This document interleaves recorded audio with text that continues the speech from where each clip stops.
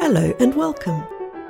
You're listening to Writers Aloud, a podcast brought to you by writers for the Royal Literary Fund in London.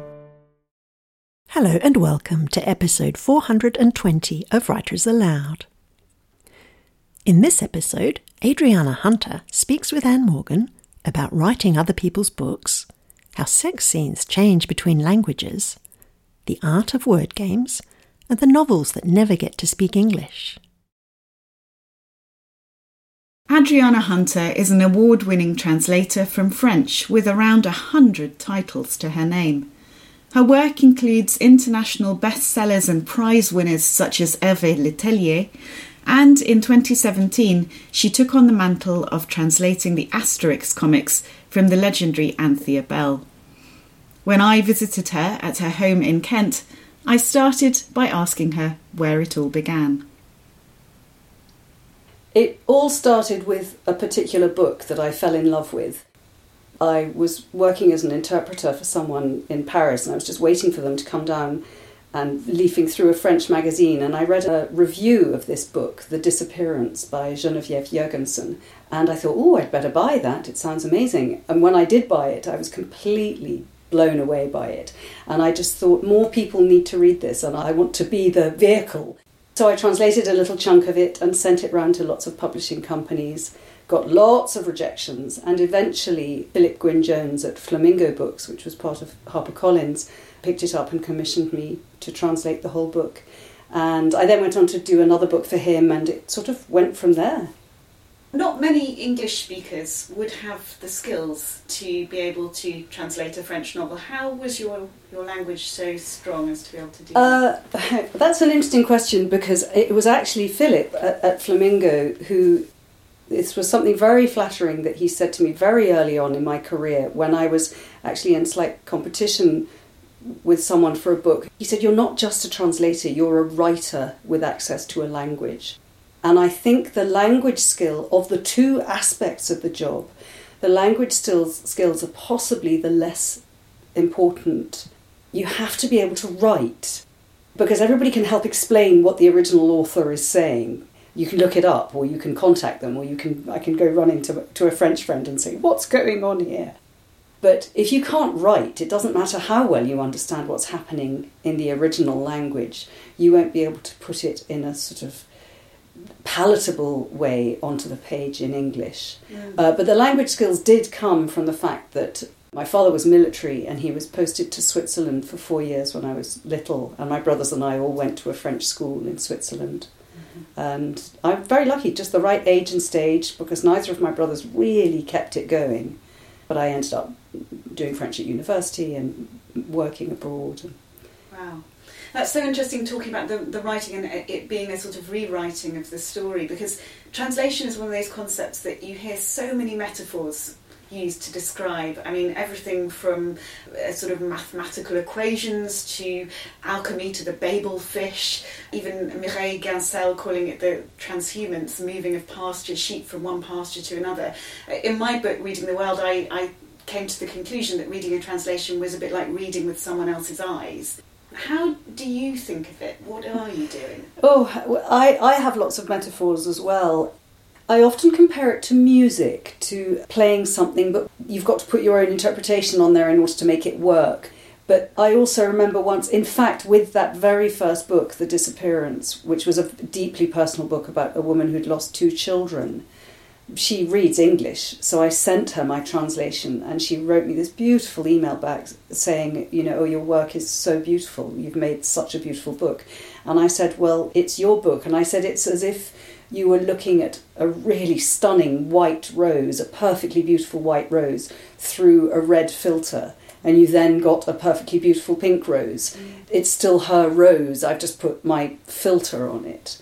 Yes, there are endless different definitions for it. Yeah, and that really fascinated me what you said about the writing, because I remember attending a translation duel once, and I won't name the 2 translators, but it was using the windmill scene from Don Quixote, and what was fascinating was that there was a minor discrepancy between the 2 translations, in that one translator had put the windmills in the same field, if I remember correctly, and the other had put them in the next field.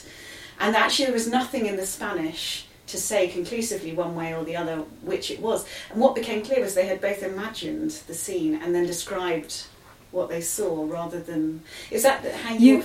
Yes, you can't help bringing something of yourself to the table. You just can't help it. We all do it. We all do it when we're reading books, so why wouldn't I do it when I'm translating a book? If it was a little bit vague in the Spanish, they might not need to specify, then each of those translators would have had a mental picture of it, and without even realising they were doing it, they would write down their mental picture. In the same way as in lots of languages, possessive pronouns, the gender of a possessive pronoun is dictated by the gender of the thing you're talking about. Well, in English, tables and chairs don't have genders, so it's my table, his table, her chair. And I always make a bit of a joke about this. In French, when you're translating a sex scene, it can get very confusing about whose hand is on whose thigh, because thigh is feminine and hand is feminine, but that doesn't tell you whether it's a woman's hand or a man's hand. So there are lots of things where, in that sort of similar example to the Don Quixote example, where two people translating the same scene about a couple might make different assumptions about whose hand is going exactly where. Yeah. Would that confusion be the same for someone who didn't speak an ungendered language like English? For a French speaker, would that same level of confusion exist? For the French-speaking English, they suddenly see new clarity because you say he got into his car instead of... If you say, if the man went outside and there were two cars, one was his and one was hers, in French you have to add on extra words to say which one it was. Sa voiture à lui or sa voiture à elle. But in English they would suddenly discover this incredible clarity. Go, oh my goodness, I knew straight away whose car it was. Yeah, how interesting. I discovered this with Google Translate. Is male biased in that when it's dealing with gendered languages or languages that have neuters, it makes them all male in English. That's interesting. So I had a message sent to me by a Romanian, and I plugged it into Google Translate to try and get the gist. And I had this nonsensical thing with a pair of trousers, and a Romanian friend helped me out and told me that actually it was the Romanian phrase equivalent to put your feet up or put your legs up. But the thing that put it was put his trousers up. Put his trousers up. Oh dear, what was he doing with his trousers down? Exactly, but it's apparently the whole thing, certainly in those days, I don't know if it still is, it was, that was its default. Yes. To impose this sort of male slant on everything. So, yeah, fascinating. So, your process, when you get a book that you're going to translate, how do you do that? Walk me through. How many drafts do you do? Do you read the whole thing through first? How does that work? Oh, okay. So there are lots of different ways of doing this, and I'm almost sheepish about the way I do it because it feels a bit labour not intensive compared to some other people. So I don't always read the whole book first, and that's a deliberate choice I make. If it's a very, very finely crafted book, or it's very sophisticated language, or if it's difficult, I will read it first because I think that's important. I owe it to the book to do that. If it's lighter material, if it's a more sort of commercial work, I actually deliberately don't read it, partly to keep sort of interested, but also so that there's a sort of freshness to my work, that I'm not saying that it's stale in the other iterations, but so that I'm discovering it as I go along. And it's got that immediacy of a book that hasn't been, every sentence isn't finely crafted. It doesn't need to be. It's got to have that immediacy. So that's a deliberate choice with some books not to read them in advance. And then the actual process is, I start at the beginning and I end at the end, and I'm not allowed to stop in the middle. And I have to find a translation for everything, even if I know I'm going to question ask the author questions. I have to get everything down on paper, and I'm not allowed to have options in my first draft. I know a lot of people do a really, really rough first draft where they have, it was a wet day, /muggy /rainy and I go, no, you've got to make up your mind. It's a rainy day. I will commit it all down. And I work in little chunks of up to about an hour and a half at a time. After that, the brain starts going. It's just too many micro decisions going on. So after about an hour and a half, that's enough. And I'll go away, I don't know, hang the washing out or walk the dogs or something. I'll come back, read through what I've just written, And then sort of in that momentum of reading it through, I'll then carry on to the next section. And that's the first draft, which I then park and forget about for a month. And then I print it out so that it feels more bookish. I don't like to read it on the screen. I print the whole thing out and make my corrections, and then that's it. It goes off. So there's really one draft that gets corrected. Mm-hmm. And do you often work with the author? I'll almost always have some sort of discussion with them. I mean, I like to anyway. And it's quite nice. It shows a sort of respect for the book, not to just think, oh, bish, bosh, bash, translated your book. And even if I don't need to ask them any questions, I might send them the translation when my version that's finished at the same time as it goes to the editors. It's quite nice to send it to the author and say, I've really enjoyed working on your book. But sometimes there are little questions that I need to ask. One of the books that you translated that I particularly enjoyed reading was Hervé Letellier's The Anomaly. Massive international hit, bestseller prize winner, and a real feat of a book. I mean, an incredibly complex idea of this storm in which a plane somehow lands twice and causes this national emergency, an international crisis. So I think it's the fifth book of Letellier's that I've translated, and he's a very, very intelligent man and very playful, and that comes across in this book. It's massively commercial, but at the same time very sophisticated, and little jokes and word games and things all the way along. So it's certainly kept me interested. There wasn't a moment when I thought, oh God, I can't wait to get to the end of this chapter. Yeah, I mean, something that fascinates me, and a distinction I often see between the French and the English markets, is that in France, and I'm sure there are exceptions to this, but broadly speaking, it's entirely possible for something to be a massive commercial success and a prize winner. There are writers like Letellier, Leila Slimani, but also more historically Georges Simenon, who are massively popular, but also win the highest honours. In the English market, there's this kind of snobbish distinction between commercial and literary, and there the twain shall meet. Yes.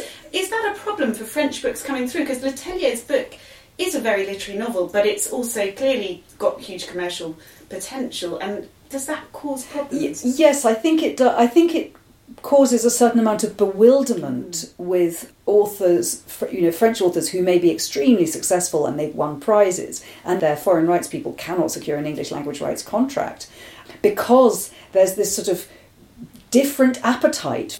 I have translated some very, very commercial books, some real sort of beach read, fun, rompy books. When they first started coming through, and I'd get these contracts, and I think, what is this? This isn't the sort of book that people translate. But I think the publishers are quite canny, and they've realised that it's good material, it's fun, it's relatively cheap to get something translated. Boom, boom, boom, you've got a fun book. But there is that strange thing of, in English, a book is either literary and prize winning or very commercial, and it is difficult for people to understand that there isn't that crossover that can happen in other countries.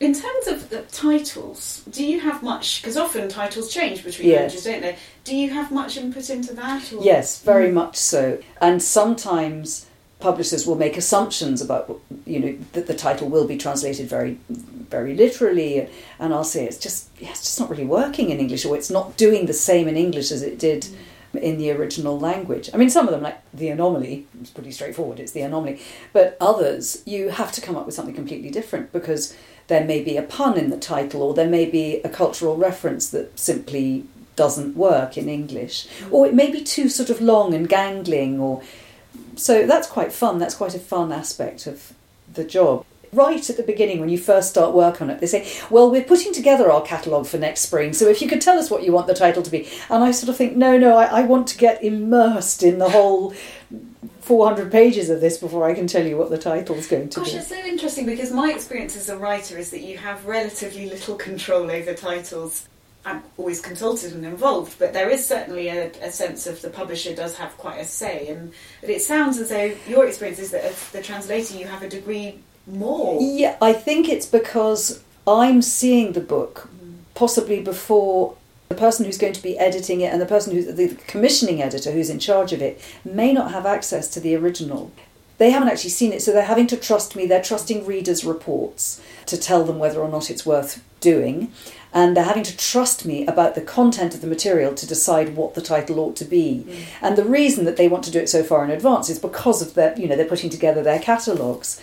Once they've seen the book, or if they read French and they've got access to the original, then they do have a complete power of veto. And my little, I think it should be this. No, not interested in that. So it all depends on timing then. Yes, I think so, yes. Now, in 2017, you had very big shoes to fill in that you became the new Asterix translator following in the steps of Anthea Bell. What was it like taking over such a huge gig? Really, really scary. It was really scary, actually. And my initial reaction was, I can't do this. Why me? I can't do this. And then they asked me, I was approached. It's not something I sort of put a bid in for. I was approached when, unfortunately, Anthea was very ill at the time and they weren't sure whether she would be able to recover, and sadly she didn't. And they asked me to sort of put together, why should it be you? And I thought, well, yes, why should it? And then I thought about it, and I thought, this is absurd. You know exactly why it should be you. And I absolutely love word games and puns and crosswords. And funnily enough, when I looked back through my career, I thought, I've never done anything like this. I've never done graphic things before. But I looked back through and I said, no, you haven't done anything graphic, but you've done an awful lot of books that played with words. The thing that frightened me more than anything else wasn't the word games, because that's huge fun. It was actually the cultural references, because I thought, I'm just going to miss stuff. I can't be inside every French person's mind of what their cultural experience is. So I won't pick up on these references. When the first one arrived, and through an awful system of military-grade security that the documents go through, and they finally arrived in my inbox after I'd clicked on all these passwords and things, there's a crib sheet. Because they are being translated. They go into, I don't know how many languages, but the initial launch, it comes out in about 17 languages simultaneously. And there are more later, but in the initial launch there are about 17. It's a very intensive period. It's a sort of 2 or 3 weeks when everybody suddenly gets it and it needs to be delivered.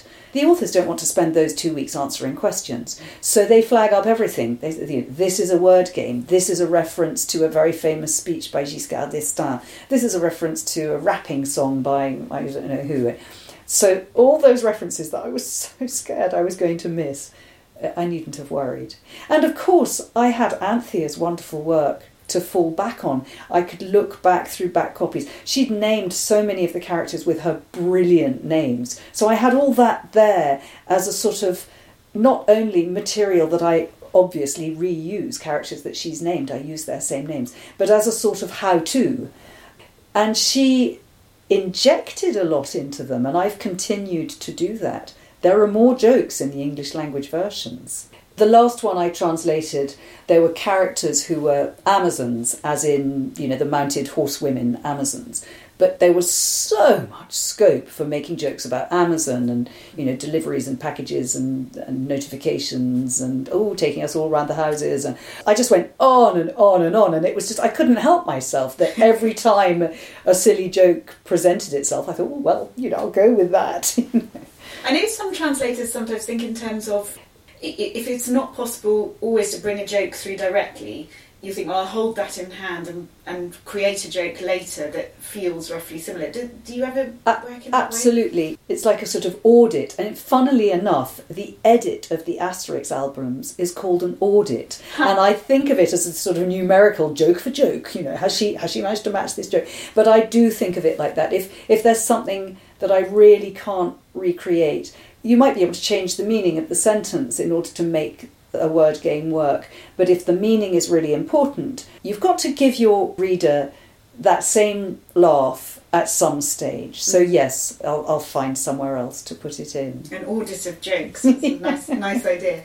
You mentioned you've worked on a number of Letellier's books, but also you've worked on several other authors, several of their books, Camille Laurent, Agnès Desarts.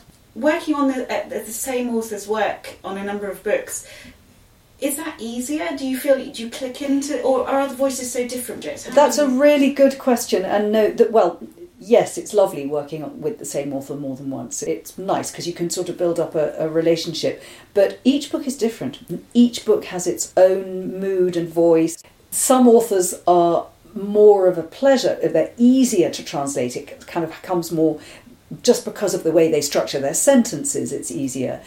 A bit like meeting 4 children from the same family. Yes, they've got family traits, but my goodness, they're all their own person. Yes, don't mix them up. Yes, don't get it wrong. And now, in the particularly last 10 years, I think, there's been a real shift in terms of the recognition that translators receive. We see a number of the literary prizes now are shared between authors and translators, and more recently the hashtag Name the Translator campaign has had a great deal of attention and calls from some very prominent voices to give translators the same recognition as authors on the cover of books.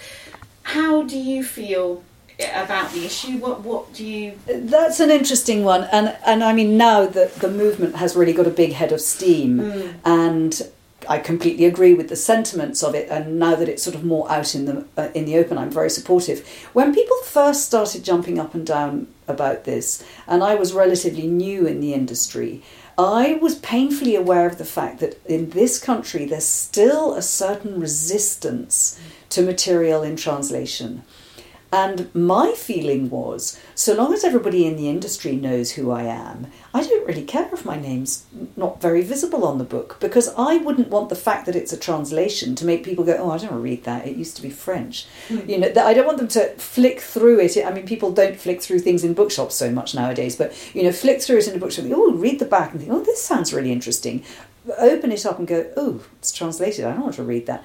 So in the same way that the editor, who does a huge amount of work on a book, their name doesn't, you don't know who edited a book. But having said that, it is very nice that it's now a recognised thing. And I also think that translation has really upped its game.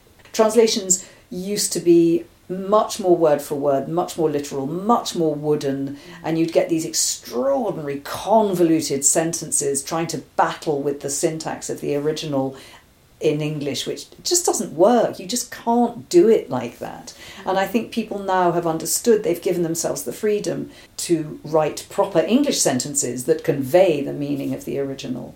So there is a degree more artistry perhaps to it, or...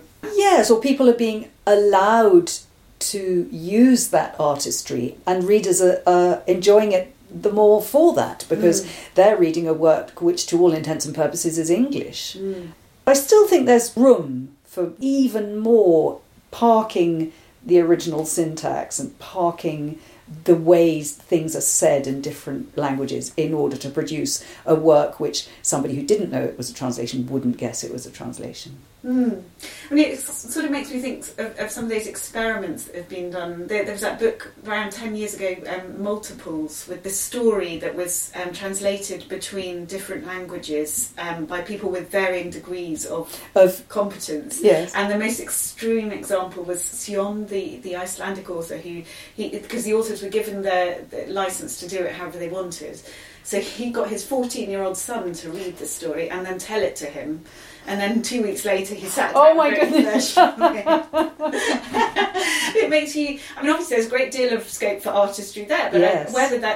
whether actually what we're talking about here is a greater lag between the original and the new version to allow for a degree more creativity. Yes, and I mean, it's interesting because, of course, different people take different liberties with translations. Some people will stick more slavishly to the original. I would contend that if you stick too closely to the original, you are drifting away from it because you're not being true to the spirit of it by being so true to the letter of it. I mean, it makes you think how far, if you think of, say, Shakespeare's plays, and he's taken some ancient stories and reimagined them and retold them, how close is that to translation? It's almost a sliding scale as opposed to a sort of... And I tend to think about translation in these terms anyway, that rather than a binary, it's translated or it's not, we're always moving between registers and moving between, different sorts of languages, even within one language. And so it's less of a clear-cut, something always translated or it's not. There can be degrees, I think. Yes. And it's fascinating to think, well, how far can you push that? How far is too far? Yes. Yeah. Do you write your own material alongside your translations? Not really. I mean, I've sort of dabbled. Ages ago, there was a ghastly first novel, which luckily has sort of been swept under a carpet somewhere. There is the beginnings of a second novel, but I've slightly dissociated from it. I'm so busy translating other people's wonderful books. I'm so busy writing other people's books. And I'm not convinced that everybody wants to read the story I've got to tell. So I'm okay with the fact that at the moment it's parked. Mm-hmm. And I love my translating. I'm always keen to know what we're missing in English. That's what I'm fascinated by.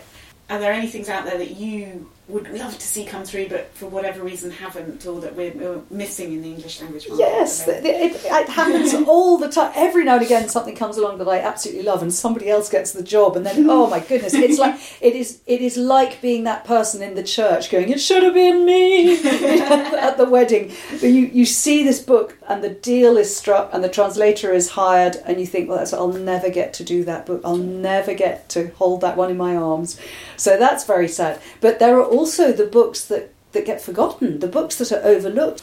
In France, they have 2 really big times of year when they publish new work. It's not like a sort of drip feed thing that we have in this country. It's September and January. It used to be just September was a huge thing. All the new books came out in September. And now they've tried to sort of spread the love a bit, and it happens in September and January. Well, last September, it's called the Rentrée littéraire, and it was a slightly disappointing rentrée, I think. But there were 2 books that I really, really enjoyed, and so far nobody has bought the rights for them. And I'm sort of jumping up and down and saying, for free, just for the love of them, I've translated sample material from them and sort of thrown them in various directions to various publishers, and nobody wants them. Oh. It might be, there's this thing, it's too French, or it's not for now. But it's frustrating because both the books I'm thinking of are hugely original narrative voices. One is a traditional sort of love triangle, but it's presented in such a humorous, dry, new way. And the other one is very unusual. It manages to be a whodunit, but also very poetic at the same time. And so they've got a lot going for them, and they're different and fun, and it's just frustrating. I've got some on my shelves, the ones that have fallen by the wayside that never got to speak English. Oh. Looking up at your shelves now in a wistful manner. And what would your advice be to someone keen to get into translating in some way? What would you suggest? Do a huge amount of reading, which is, any writer, that's what you need to do, is read a lot. Do a lot of translating, even if you're doing it for free, even if you're doing it for yourself, you're not doing it for anyone, but enter competitions and offer things to magazines. The problem is, it is now really, really difficult to do what I did when I first started out, to just send stuff round to commissioning editors, because there are real gatekeepers now. It's really difficult to get hold of people's email addresses, and even if you do email them, you just don't hear back. There are courses that you can go on. The British Centre for Literary Translation runs a summer school, and there are similar summer schools. There's one in Bristol, I think, and there's one in the City of London. They're all over the place. There are panels and groups, and there are ways of getting a toehold. Even if you don't end up making contact with any sort of publisher, you will at least be moving in the same circles as other people aspiring to be literary translators. And there's a lot of support, support networks between them. Is it worth it? Well, I think so, because I really, really love my work. I really love my work. It doesn't pay terribly well, but it pays even worse if you're very slow at it. And when you get to my sort of age and stage, there's a lot of problem solving in translation. But the more you do it, the more you know how to solve that problem. You think, I've done this before. I've had exactly this same problem before. And it's a bit like, I don't know if everybody does cryptic crosswords, but you learn to recognise, this is an anagram. This clue is telling me that this is an anagram. Done, sorted, got. So it's just like that. You think, I've come across one of these. So the more you do, the better it pays, because you just get quicker at it. And it's such a pleasure to be paid to do something you enjoy. It's a real blessing to enjoy your work. That was Adriana Hunter in conversation with Anne Morgan. You can find out more about Adriana on the RLF website. And that concludes episode 420, which was recorded and produced by Anne Morgan. Coming up in episode 421, Malachy Tallock speaks with Carolyn Sanderson about growing up in Shetland and the role of place in his fiction and non-fiction writing. We hope you'll join us. You've been listening to Writers Aloud, a podcast brought to you by writers for the Royal Literary Fund in London. To subscribe to podcasts and to find out more about the work of the RLF, please visit our website at www.rlf.org.uk. Thanks for listening.